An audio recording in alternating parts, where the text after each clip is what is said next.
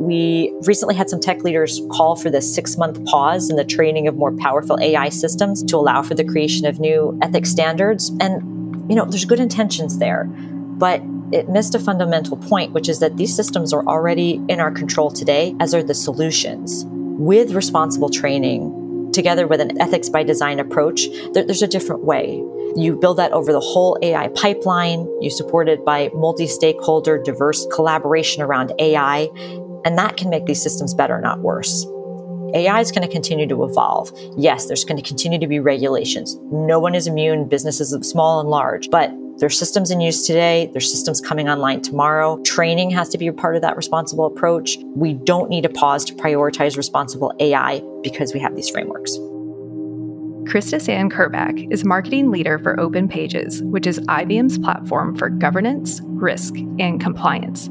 She's working on the upcoming major launch of WatsonX.governance. WatsonX is IBM's recently announced generative AI platform that comes with a suite of tools for tuning large language models, a data store built on lakehouse architecture, and an AI governance toolkit aimed at mitigating risk associated with AI and protecting customers' privacy. Krista is a strategic advisor and marketing leader who has spent her career building and scaling marketing and transformation programs and providing critical insights to senior executives. She previously supported IBM's acquisition of Brazilian RPA provider WDG Automation in 2020 and has conducted market intelligence research on the latest technology trends, trained dozens of teams in agile methodologies, and scaled a startup. Krista is alumna of Dartmouth College and Columbia Business School. A former Fulbright Scholar to Germany, she serves on the board of directors for the Fulbright Association's New York chapter.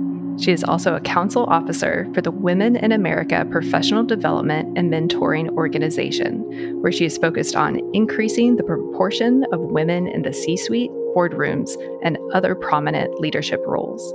Krista and I met back in 2018 in New York City, and I was immediately impressed by her passion for supporting and lifting women up. You'll hear more about this in our conversation, as one of her goals is to demystify generative AI for women. In today's episode, you'll discover how AI can help close the gender gap, in addition to IBM's history with AI, environmentally responsible AI, the need for explainable AI, IBM's Skills Build program, and IBM's industry-leading efforts when it comes to AI ethics and governance. You'll also hear what makes Gen AI a game changer and why creativity may be the ultimate moonshot for AI, plus why businesses of all sizes should be investing in artificial intelligence now. Krista shares that she knows that sometimes it feels like AI is promising the moon and the stars, but how do you actually make sense of all of it? Tune in to today's episode to discover how. Enjoy. But have you ever thought, what if this is all just a dream? Welcome to Creativity Squared. Discover how creatives are collaborating with artificial intelligence in your inbox, on YouTube, and on your preferred podcast platform. Hi, I'm Helen Todd, your host, and I'm so excited to have you join the weekly conversations I'm having with amazing pioneers in the space. The intention of these conversations is to ignite our collective imagination at the intersection of AI and creativity to envision a world where artists thrive. Just a dream. Krista, it's so good to have you on the show. Welcome to Creativity Squared. Helen, it's so great to see you and a pleasure to be here today. Yeah, well, Krista and I met through a mutual friend. Both Krista and her are Fulbright scholars. And ever since we got coffee in New York City, we've been fast friends. And you'll learn a whole lot about Krista. She works with IBM and in the governance, which I'm super excited about. And we'll get a lot more into that today. But before we dive in, can you share with our viewers and listeners who are meeting you for the first time who you are, what you do, and your origin story? Well, you have an AI clone, but I have an identical twin. I love that. And I studied geography, public policy, and German at Dartmouth College. So my path to a tech career was definitely not an obvious one, but it's had some unifying themes. After college, I moved to Germany, and as you mentioned, I did a Fulbright grant. And for quick context, that's a competitive scholarship program run by the US government with the goal to improve intercultural relations. I was so fortunate to have had this opportunity. It's still one of the best things that I've ever done. Then I returned to New York City and I worked in management consulting for a few years. And among other projects, I did research and analysis on outsourcing and offshoring trends. So now that I've worked with robotic process automation and AI, there's a common theme of business productivity through some of my work. From there, I went to work for a professional women's network called 85 Broads, where I oversaw the modernization of the website, ran live and virtual events, and traveled around the world to help grow the brand to a 30,000 member organization. It was very exciting, and I've always really and loved supporting professional women in achieving their dreams. From there, I went to Columbia Business School to take stock, get my MBA, and having worked with a lot of women entrepreneurs, I was really keen to further my experience in technology, marketing, and strategy. And at this point, I've been at IBM for 9 years, and each opportunity has been better than the last. And I don't regret that geography major because we need that breadth of experience among those of us working in AI. And so liberal arts majors, come join us. I love how you found the through line through all of your experiences. And one thing that Krista and I both share is a passion for helping women, especially we were both at conferences yesterday that were all female, our female conferences. So can you share a little bit more about your passion and why it's so important to you to demystify AI for women? Absolutely. Empowering and connecting women has long been a passion of mine. 85 Broads, which is now called Elevate Network, is still an organization I'm deeply involved in. And I actually run IBM's partnership with them. And I also sit on the alumni board of Women in America, which is a mentoring organization that's empowering women to achieve positions of influence in business. I want to educate as many women as I possibly can on generative AI. There's a problem with too much homogeneity among the core group of people that have been developing AI to date, and AI needs to reflect the communities in which we serve. I also believe that if used correctly, AI has the power to close the gender gap. And we know we have a real need to do that and a big opportunity. But coming from a place of humility, because I'm learning so much every day, really, I first want to have a conversation with both men and women. I want to learn about their pain points. I want to learn about their breakthroughs with AI as they're getting up the learning curve and help connect the dots as best as I can. Every time I speak to a new community, I get the benefit of their perspectives. And if I can't answer the questions, it motivates me to do the research. I can't do my job well if I never leave the office, but I have to say it's been exciting so far. And again, engaging with these communities is really the best part of it. It's so good to hear you say that, and knowing that you're at IBM and helping amplify that message of diversity in all facets of these tools. One reason why I created the podcast is to force me to learn about AI too. So I definitely come from a place of humility as well. And you get to sit in such an interesting seat at IBM, and there's so many cool projects. So what are you most excited about right now when it comes to creativity and AI? Creativity is really the must-have generative AI skill. We like to talk about moonshots at IBM. And if you've been around for a while, you've kind of heard this theme over the years. Creativity may be the ultimate moonshot for artificial intelligence. And I think it shows how far we've come that we're even talking about AI in these kinds of terms. I'm going to quote John Smith, who's the manager of multimedia and vision at IBM Research.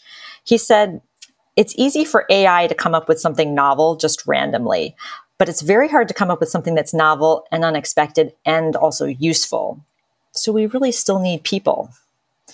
The whole creative industry, from film to advertising and marketing, my field, is using these tools to test out new ideas and accelerate prototypes. But in spite of this, AI is never going to replace that human soul of creativity. Instead, we should be thinking about it as a smart, efficient, and inspirational assistant.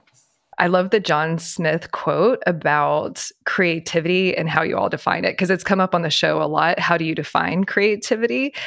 So we'll see if through that lens of novel, unexpected, and useful, if AI can meet that benchmark. But IBM has been in the AI space for a long time and has done a lot of cool projects. So can you give us a quick kind of cliff notes of just kind of the history of IBM and some of the cool projects specifically related to AI? I'd be happy to. Artificial intelligence, as I think we all know, is not a new concept.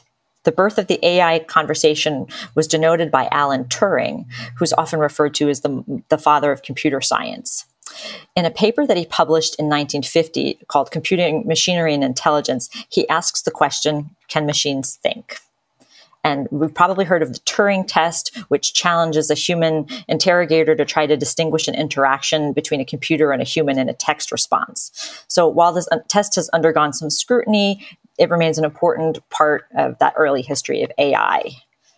So that's 1950. Going to 1956, John McCarthy coined the term artificial intelligence at the first ever AI conference at my alma mater, Dartmouth College.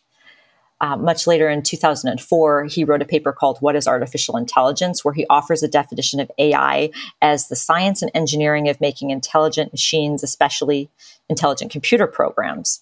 And it's related to the similar task of using computers to understand human intelligence, but AI does not have to confine itself to methods that are biologically observable. Continuing on the line, 1967, Frank Rosenblatt builds something called the Mark I perceptron, which is the first AI based on a neural network that learned through trial and error. Down the road, by the 1980s, neural networks had become widely used in AI applications. 1997, big news for IBM. Our Deep Blue supercomputer beats the world chess champion, Garry Kasparov, in a chess match and a rematch. And then just over a decade later, IBM Watson competed and beat Ken Jennings and Brad Rutter at Jeopardy in 2011. So this was really our public demonstration of AI when no one was really doing it. Couple other more recent developments. In 2015, Baidu's Minhua computer uses a special kind of deep neural network called a convolutional neural network. Their AlphaGo program beat the world champion Go player in a 5-game match. Why this is important is that Go is considered the most difficult game ever invented, and the number of possible moves as the game progresses is over 14.5 trillion just after 4 moves. Then, of course, 2022, I think everybody's familiar with the OpenAI Research Lab's release of ChatGPT, which is, of course, the first public prototype of a generative AI system family. So that's a very exciting, big development. Everybody's been talking about that.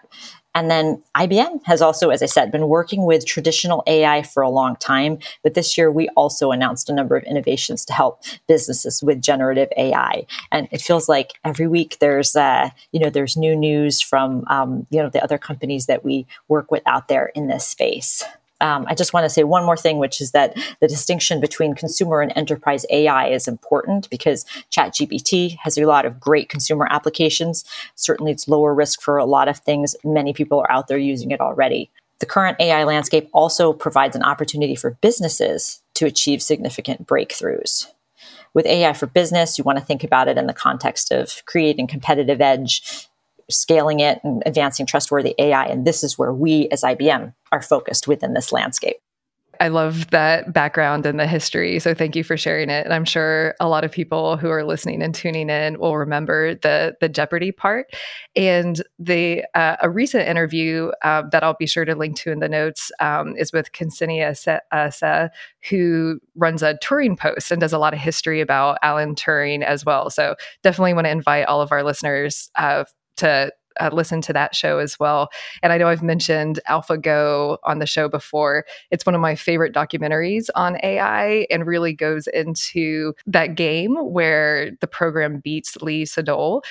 There's my favorite scene in it. It's kind of a little bit of a spoiler, but Lee goes out to smoke a cigarette and the person who places I don't know if it's a marble or what it's called on the board, And Lee comes back and has this like shocked face. And on the back end, it's like 1 in some million billion or whatever large number that anyone would select. And he selects the move that beats the game. And then in the interview afterwards of, like the odds against that selection were so minuscule. And when asked, like, how did you pick that move? He answered, that's the only move I saw. And they call it the God move. And it's such like a great scene in that show. I'll have to check that out. Yeah, I was thinking actually before this, like I should do like a film plus, like a film club and all the films and sci-fi and documentaries, and then talk about them too. Yes. So anyone who's interested, let me know and we can get that started. But in terms of like other cool things that IBM has done more recently, I know there was something with the US Open. So can you share some of the some recent cool things that IBM has done as well? Yes, we're working on all sorts of cool things. The U.S. Open is one that I'm particularly excited about as a tennis fan, and the application there is AI for commentary. One of the applications.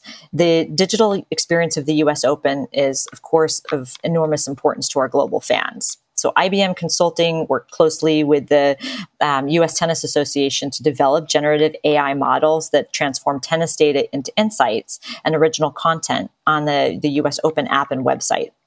IBM Watson X, which is a next-generation AI and data platform, builds and manages the entire lifecycle of the AI models that produce key app features such as match insights and the new AI commentary for U.S. Open highlight reels. The team then used Watson X data to curate and connect and curate the USTA's trusted data sources. This involves some deduping and filtering of the foundational data, and the process ultimately eliminates things like profanity and abusive language, which is super important, and it manages data using compliance with privacy regulations like the General Data Protection Regulation or GDPR. There's a lot more to it, but a couple more details are that the AI commentary model is trained to translate the metadata attached to video clips and generates dozens of different options before choosing the best sentence to describe the action. And ultimately, the operation of the model is monitored and managed using elements of watsonx governance, which ensures the AI is performant, compliant, and operating as expected. So that's just one of the many the fun applications of IBM AI technologies today. I love that. And we've seen a bunch of examples. If you don't have the guardrails with profanity and whatnot, what can happen? So building that in the design is always wonderful to hear. And we'll get to ethics by design in a little bit. But one thing that I'm really excited to talk to you about is environmentally responsible AI. And this is something that we haven't talked about on the show before. But I was talking to Paul Kroner, who did the first AI art exhibit here in Cincinnati. And when I was telling him about my clone, the first thing that he brought up was, well, what's the environmental impact of all of this? This new tech has, environmental implications, and it's so good to hear that IBM is thinking about that. So, can you tell us what your initiatives are on this front? It's such an important question, and it's not one that I think is something that we might naturally think about as we're playing with ChatGPT or consumer applications. But of course, AI contributes to sustainability, because there's so much that we can do to make a difference, managing buildings, utilities, robotic process automation that's enabled by AI that can eliminate paper waste and automate all sorts of tasks, supply chains. There's so much that it can do to enhance productivity, and we have a lot of this AI-powered software that makes a huge difference. But on the flip side, it's true. I attended this conference that I attended this week, featured Kate Crawford, who's a Microsoft researcher, and she talked about how doing generative AI at scale could be 5 to 50 times more energy intensive than traditional models. AI actually uses an enormous amount of water, and we really have to look at the whole supply chain with that. So I'm happy to say that IBM is doing a lot to address that. As I said, we have many sustainability solutions in place. It's a very important for us strategically. But one of the things that we're doing, for instance, is prototyping a brain-like chip that could make AI more energy efficient. Concerns have been raised about emissions associated with warehouses full of computers powering AI systems, and our prototype could lead to more efficient, less battery draining AI chips for smartphones. So there's a lot of research in this area. It's really important. It's good that people are asking the question and really thinking about this. Yeah, well, thank you for sharing that, because AI is here. With the onset of ChatGPT, it's really captured, the public imagination. But, as you so clearly and beautifully said about the history of AI with IBM, and it's only accelerating. And I know you do a lot of presentations on the enterprise front. So can you share with us kind of from the seat that you sit, some of the trajectory of where we're going with AI? Absolutely. AI is no longer a business experiment. It's for businesses, it's becoming an integral part of strategy, large and small. Here are a few stats that I think are exciting. More than 80% of enterprises are working with or planning to leverage foundation models and adopt generative AI. This comes from a report from Scale Zeitgeist 2023 AI Readiness Report. And they shared that with the companies that they reviewed, 21% have AI models in production, about 29% are experimenting with generative AI, and another 31% are planning to work with generative AI models. So that's huge. That's really a paradigm shift. And according to Goldman Sachs, another stat that I like, generative AI has the potential to raise global GDP by 7% in 10 years. That's amazing. And you mentioned foundational models, and that might be a new term for a few of our listeners. So can you do very kind of high level, what's the difference, or how foundational models enable the new Gen AI, just for our listeners who may be hearing that term for the first time? Absolutely. And as I said, it's a paradigm shift. So I'll try to break this down a little bit. Traditional AI requires individual siloed models. So for every task, a particular AI model is typically built on a set of labeled data. And then there's task-specific training for each model. This training is not generally transferable without a lot of retraining with a completely different set of data, and consequently can be very time-consuming when there's a lot of tasks, even if they're somewhat similar. So traditional AI requires lots of human effort and cost just on things like labeling the data. And given that an enterprise will require hundreds to thousands of automated tasks, this is very expensive and often why AI adoption stalls from incubation to production. You can see that it being implemented in some discrete parts of a business, but how do you bring that all together? Unlike traditional AI, foundational models don't begin with labeled data, but they're pre-trained on massive amounts of data. Specifically, they're multitasking models that can be applied to many different tasks. They're adaptable with little or no training, and they are pre-trained and require no supervision. Now, back to the environmental side of things, yes, they can require a lot of graphical processing units or GPUs and memory. They require some energy, but they don't require the same amount of large and costly human capital to come up with specific labeled data for tasks.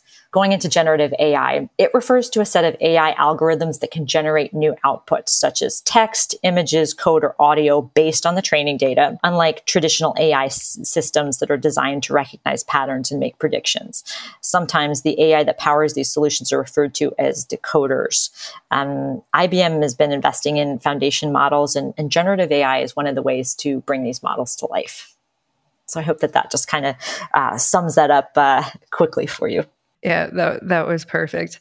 And it's just so fascinating to me that why, they're so popular right now is just the natural language, and how for all the tech and how technical the back end is that enables it, that why it's so popular is that people can interact with it in such a natural language way. But one thing too that I love about how you think about AI on the enterprise level is the AI plus ladder.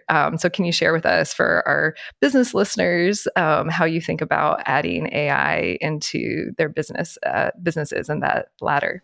Absolutely.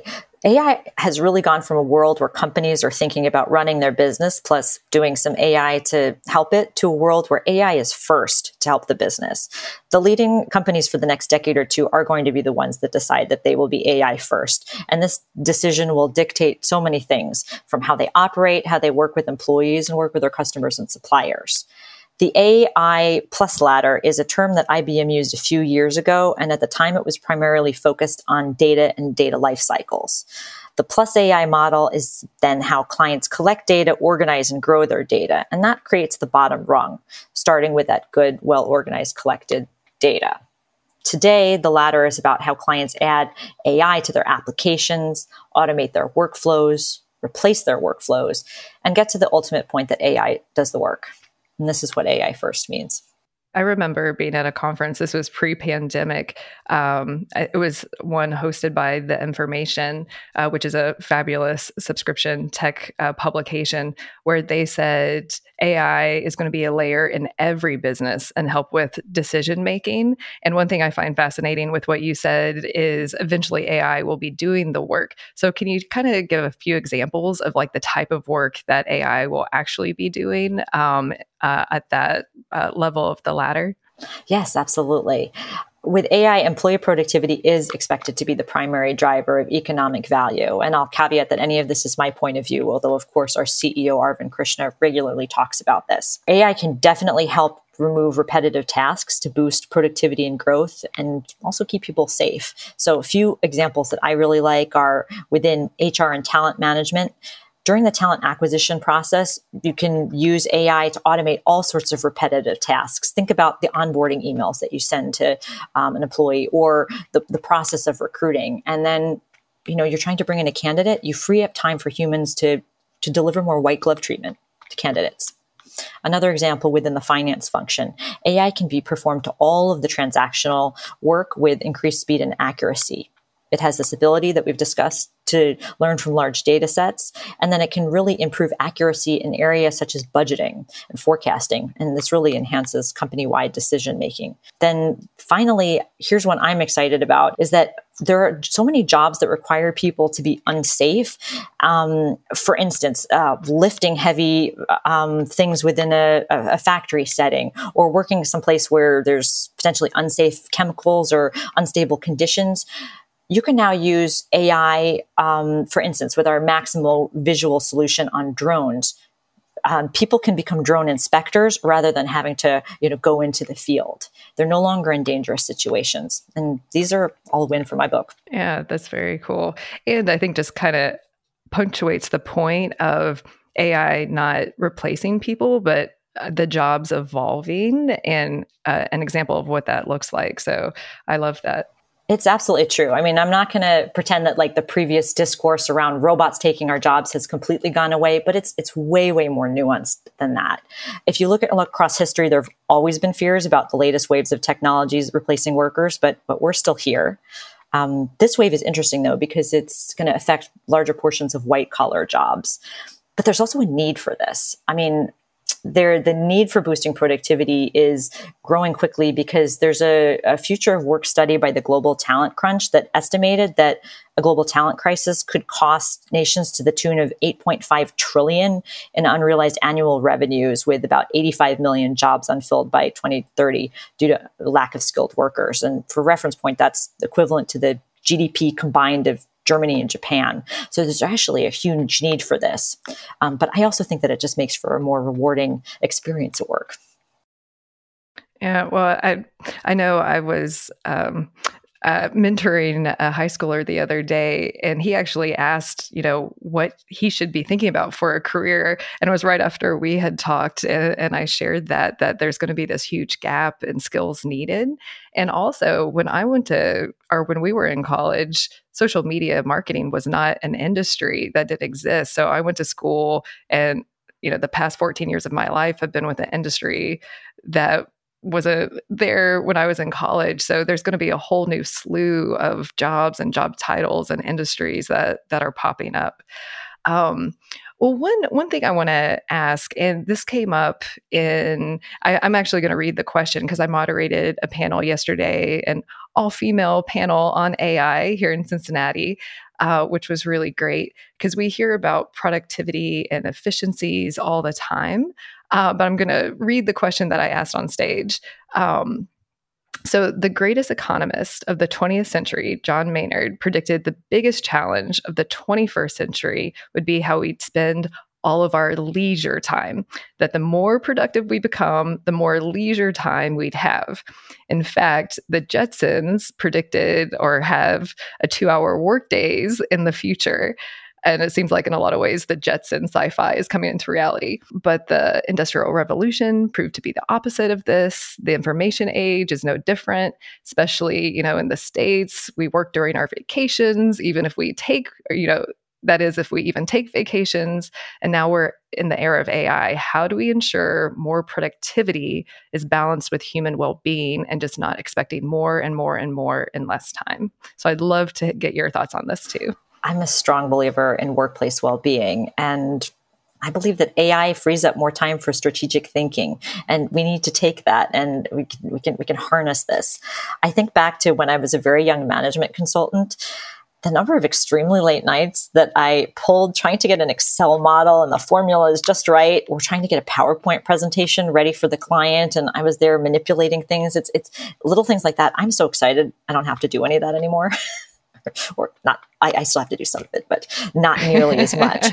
But I really think that to be able to continue moving the dial in this technology, to be able to make the big strategic decisions that we do about our businesses, and of course, how to bring AI into them, you need to free up that time. It's critical.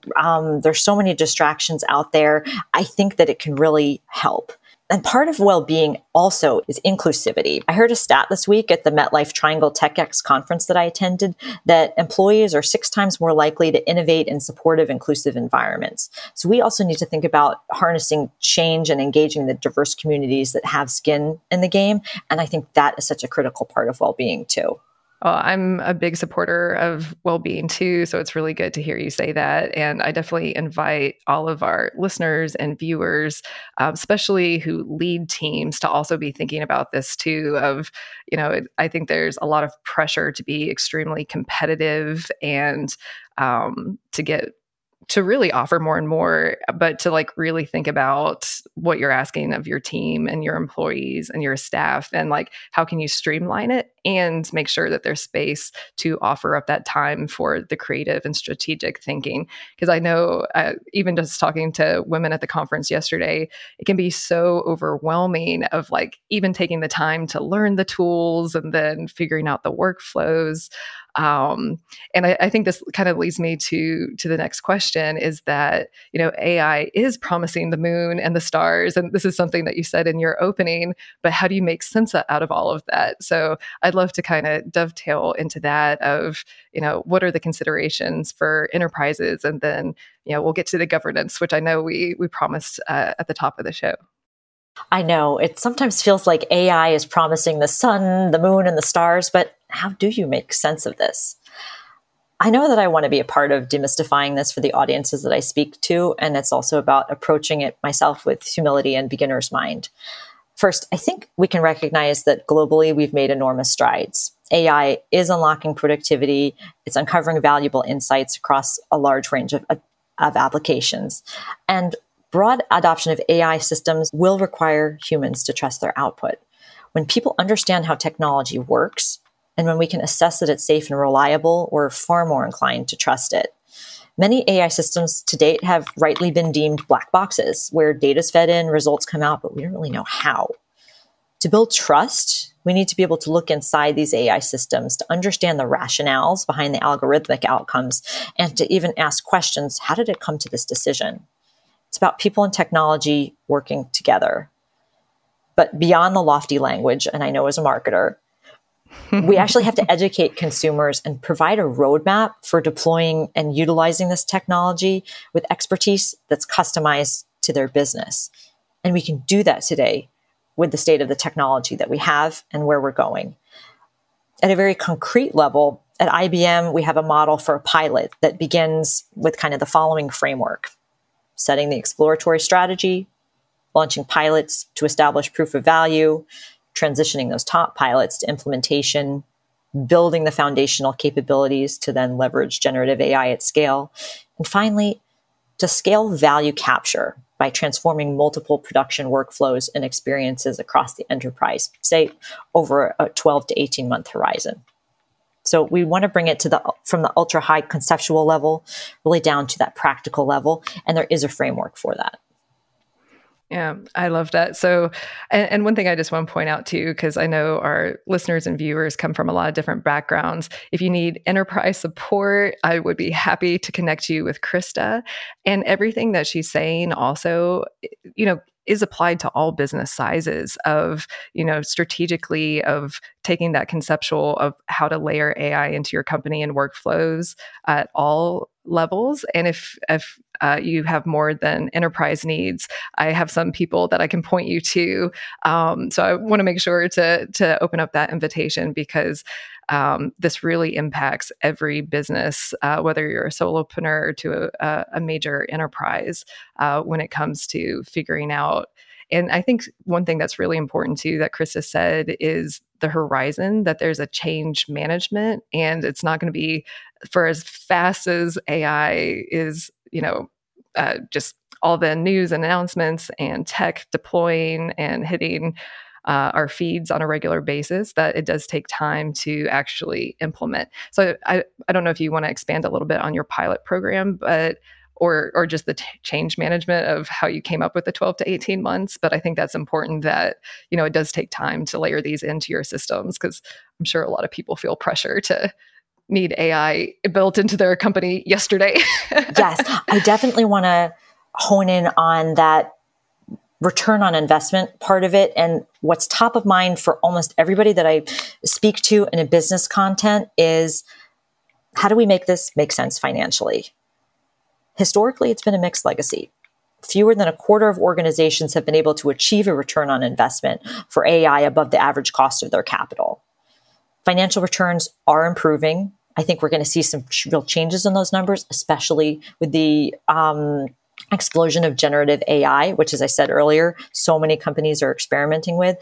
But to date, it hasn't been enough to fully justify the capital expense. That's reliable, representational, consensual data is foundational. And then that's a very important part of the picture. And to make AI investments more cost effective, companies need flexible, reusable models that can be applied in a variety of ways. This is also makes it more sustainable and less energy intensive, including generated new content. So you need to have a coherent strategy. You need to integrate people and processes. And I just really wanted to mention that ROI point, because again, that's so much of what's on the minds of the leaders that I speak to today. I'm so glad that you mentioned that, because we're all in business. So ROI is so important. And one thing I'll just add to that too, that came up on the panel and has come up in conversations on the show too, is also asking the question of like, why? What's the purpose? Why are we adding it? And I'm sure you work with businesses on this, the strategic point of the strategy too. But at the end of the day, it's got to impact the bottom line as well. So let's talk about governance, because it's really, really important. And I know IBM is doing a lot of really great things on the governance front. So can you tell us, I guess, from a high level of like how you would define or think about AI governance, and then what IBM is doing specifically on this front? Great. I'll start with a definition and then talk more about some of what IBM is doing. First of all, AI governance is defined as the overall process for directing, managing, and monitoring the AI activities of any organization. This includes processes that trace and document the origin of data, models, and associated metadata and pipeline for audits. So now, kind of with that definition established, whether your organization is considering adopting AI or is already further down the journey, establishing that governance framework should absolutely be part of your strategy. Organizations that stay proactive and infuse governance into their AI initiatives can help minimize risk while strengthening their ability to meet ethical principles and government regulations. In particular, the leaders of organizations in highly regulated industries such as banking and financial services are legally required to provide certain levels of transparency to satisfy regulators. There's a lot more I could go into on this, but it's actually so critical that we pay attention to this.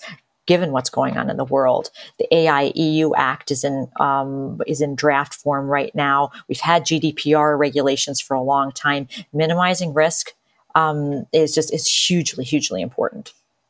That's really great. And one thing that I would just add to that too is like, while there's not adequate regulation or any regulation right now in the US around AI, that companies should really be thinking about this now and adopting these to set them up for success, because it's inevitable that it will be coming, and especially, as you mentioned, in heavily regulated industries that already require it.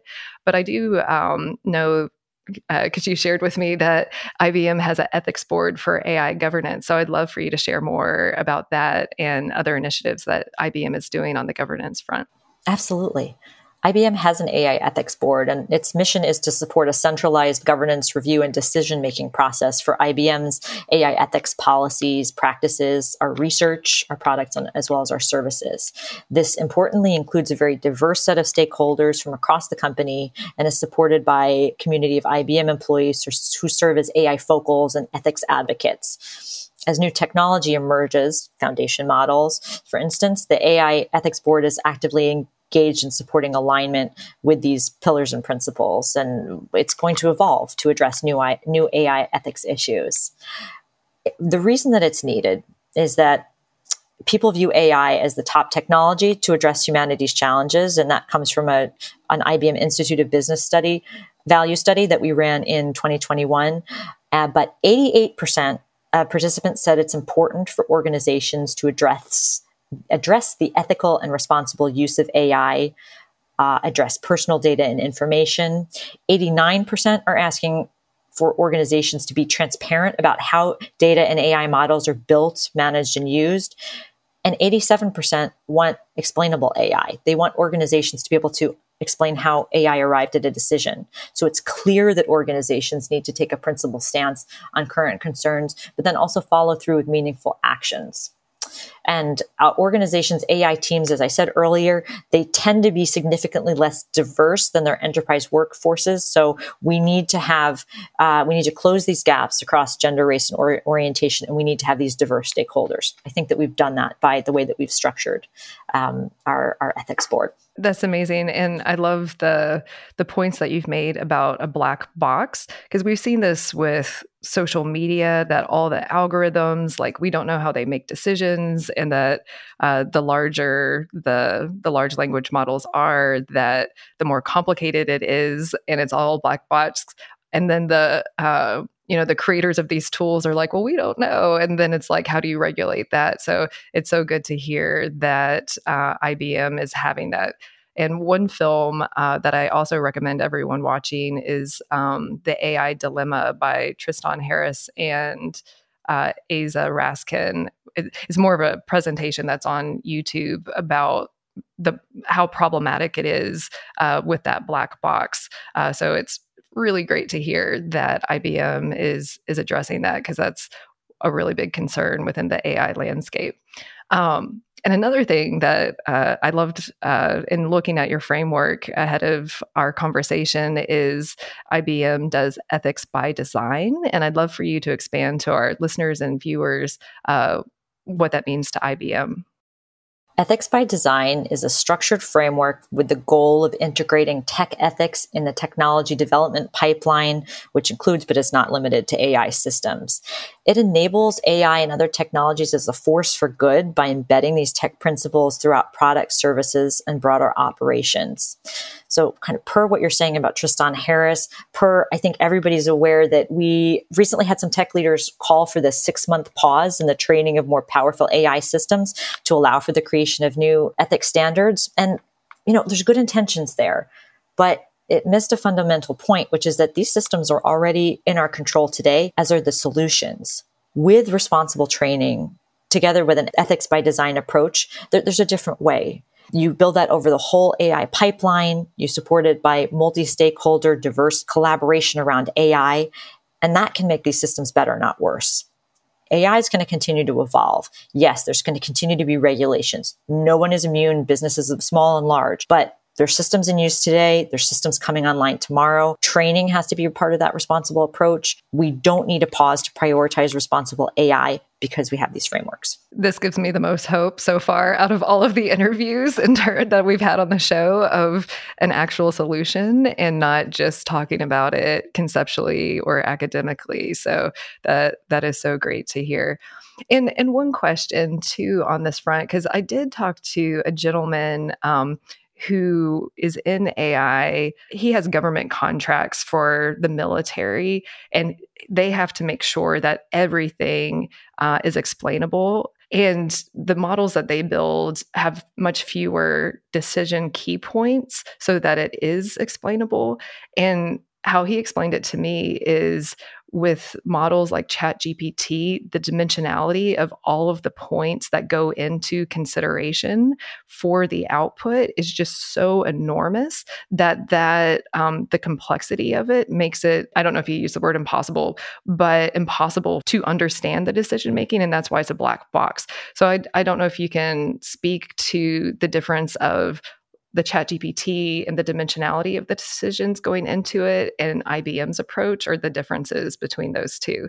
Because when I hear stuff like ChatGPT is a big black box, it's like, well, why? And I know Ezra Klein in another interview, I think on Hard Fork, or I forget which show, I know Ezra Klein has mentioned before that it should be on the onus of the companies to be able to have the explainable AI. So it's so good to hear that IBM is doing that. But I didn't know if you could speak to the difference between the impossibility argument and then IBM's approach of explainable AI and the difference. One thing that comes to mind that I think is exciting that we're working on is as I mentioned earlier, we've announced some new innovations this year. The introduction of WatsonX.ai and WatsonX.data, and recently, actually September, we announced the general availability of our first models in the WatsonX Granite model series. And this is a collection of generative AI models that advance generative AI into business applications and workflows. I want to mention this because businesses can bring their proprietary data to IBM base models, and they can build a model that's unique to their business and use cases. It's not necessarily about, the biggest model is the best. It can be something that's very custom. And it's an opportunity for them to work with us in a way that IBM provides the standard contractual intellectual property protections for IBM products. This will apply to these WatsonX AI models, and this will really enable businesses to be value creators. So I think that's an exciting example of an innovation that I think is going to really help businesses. And when we hear data is the new oil and data, this is really a great example of how a company can leverage their own data. And is that how I understand it? The IBM solutions is to really help companies make the most out of their own data with AI, correct? That's right. I mean, it's a mix of, they can bring their data in. There's also all of this open source data. Another application that I'm super excited about is IBM and NASA open source the largest geospatial AI foundation model on Hugging Face, one of our partners, with access to NASA satellite data. And that's being used to accelerate climate related discoveries. Huge number of applications monitoring natural disasters, et cetera. So of course, the inner geography nerd in me was very happy when this announcement was made, but it's really a mix. These models are being provided open source. You're bringing companies' data. We've got options. That's so cool, and open source, ethically done, and so always love hearing that again too. Well, I know we're getting close to time with our interview, so. I'd like to ask this question on the show. If you want our listeners and viewers to remember one thing, what is it that you want them to walk away with from our conversation today? There's no better time to learn about and get your hands on AI. As I said earlier, I come from a liberal arts background. You've come from all sorts of different backgrounds, industries. That's a blessing. We should see our differences as opportunities. It's a chance to stand out, build diverse teams, and make this technology the best that it possibly can be. On the flip side, and I'm going to put my governance hat on for a moment, regulations are going to go crazy at some point. there are a lot of instances where AI can go wrong, where we can suspect litigation issues. So please, we do have to put proactive governance in place. Don't wait till you get in trouble. Very, very good advice. And I know you mentioned a lot of different Watson and links and cool tools. So I'll be sure to put all of these links and everything that you mentioned in the dedicated blog post that accompanies this interview. And all of our listeners and viewers can find the link to that blog post in the description. But before we sign off, is there anything else that you want to share, Krista? I know that there's a lot of information about AI out there, and it can feel probably overwhelming at times. I hope that this interview has done its job in spurring some new ideas without adding to that overwhelm. But here's some specific ways that we can offer to help to get you past information overload and hopefully to some new value. IBM has a program called Skills Build, and in September, we committed to training 2 million learners in AI by the end of 2026 with a focus on underrepresented communities. And this coursework is available for free online. It includes things like prompt writing, getting started with machine learning, improving customer service with AI, and generative AI in action. So there's lots of opportunities to get that training. And then as I mentioned as well, governance is so important. We're feeling good about our upcoming launch. The fact that you can govern AI models and machine learning models together through our technology is a big deal. We believe that we have something that's different. In any event, make sure to be paying attention to this as you continue along on your AI journey. And there's a few different ways to get started with IBM. Should you, choose to explore further? One is through a free trial. Second, we can offer client briefings where it's an opportunity to get a discussion and custom demonstration of IBM's generative AI, What's Next point of view and capabilities. And through that, you can learn how generative AI can specifically be leveraged for impact in your business. And then finally, there's a more in-depth pilot program where you can engage with an IBM multidisciplinary team to jointly innovate and rapidly prove the business value of generative AI solutions using Watson X. So those are some of the things that IBM as a company offers. I, as an individual, just so happy to be here today and to share ideas. I look forward to exchanging more. I know I'm going to keep learning, and I look forward to hearing from this audience. I love that. And just one clarifying question, and this is just really, for my own knowledge too. The tools that you mentioned, like the Watson X governance, are these all enterprise level, or can any business, small to medium size, use these tools as well?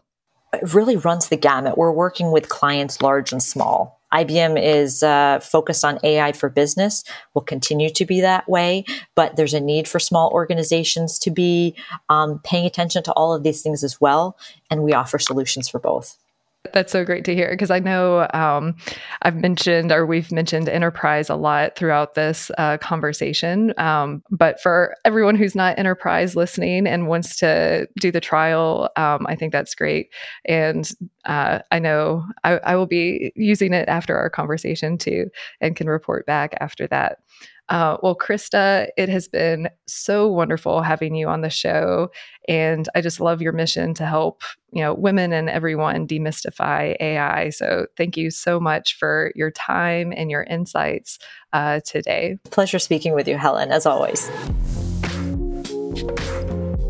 Thank you for spending some time with us today. We're just getting started and would love your support.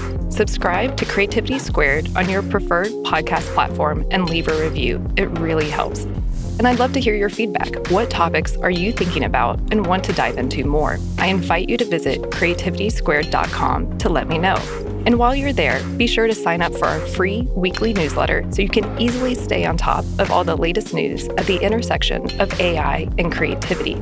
Because it's so important to support artists, 10% of all revenue Creativity Squared generates will go to ArtsWave, a nationally recognized nonprofit that supports over 100 arts organizations. Become a premium newsletter subscriber or leave a tip on the website to support this project and ArtsWave. And premium newsletter subscribers will receive NFTs of episode cover art and more extras to say thank you for helping bring my dream to life. And a big, big thank you to everyone who's offered their time, energy, and encouragement and support so far. I really appreciate it from the bottom of my heart. This show is produced and made possible by the team at Play Audio Agency. Until next week, keep creating.